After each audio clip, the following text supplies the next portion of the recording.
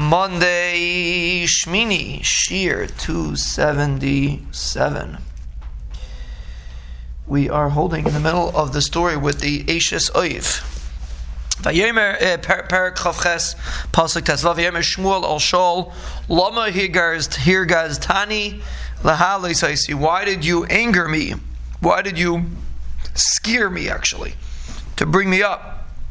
And Chazal say that he got scared because he thought he was being brought ledin, like we said before. So he was asking Shaul, why'd you get me scared to bring me up?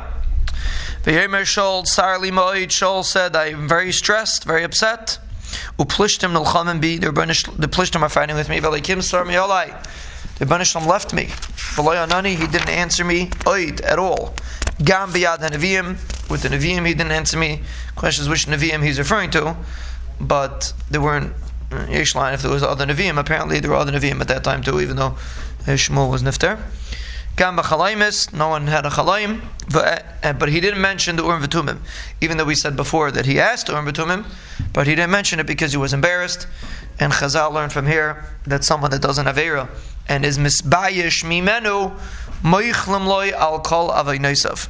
Like we'll see in a moment, he gets mechilas avaynos from this point because Shaul was embarrassed to say that he asked Urim v'Tumim. I Pashat called you to know what to do. I didn't know what to do. Why are you asking me? The Rebbeinu Shalom left you, which is a very scary nusach. He became your enemy, Rashi translates it. Arecha is a lashon of an enemy. He became like your enemy. That's one way to understand it. Other Mefarshim explain, he is with your enemy, meaning he's with David, who's your enemy. So Shmuel asked, what are you asking me? What are you asking me? The Rebbeinu Shalom left you, and he became like your enemy, which is really a davar pella, because, what do you mean, why are you asking me? You don't know what to do, so you have to ask. Well, what's the other option? If he doesn't know what to do, and he said he's stuck, so what's Shmuel saying? Lama Shaleni. So it's interesting, because we had a similar term by Kriyas Yamsuf that the Rebbeinu Shalom says to Moshe Rabbeinu, Ma titzake, what are you davening for? Ta'abal b'nei Yisrael v'Yisrael. And it's very possible that the Rebbeinu Shalom, that Shmuel is teaching Shaul a concept, which sometimes we think today.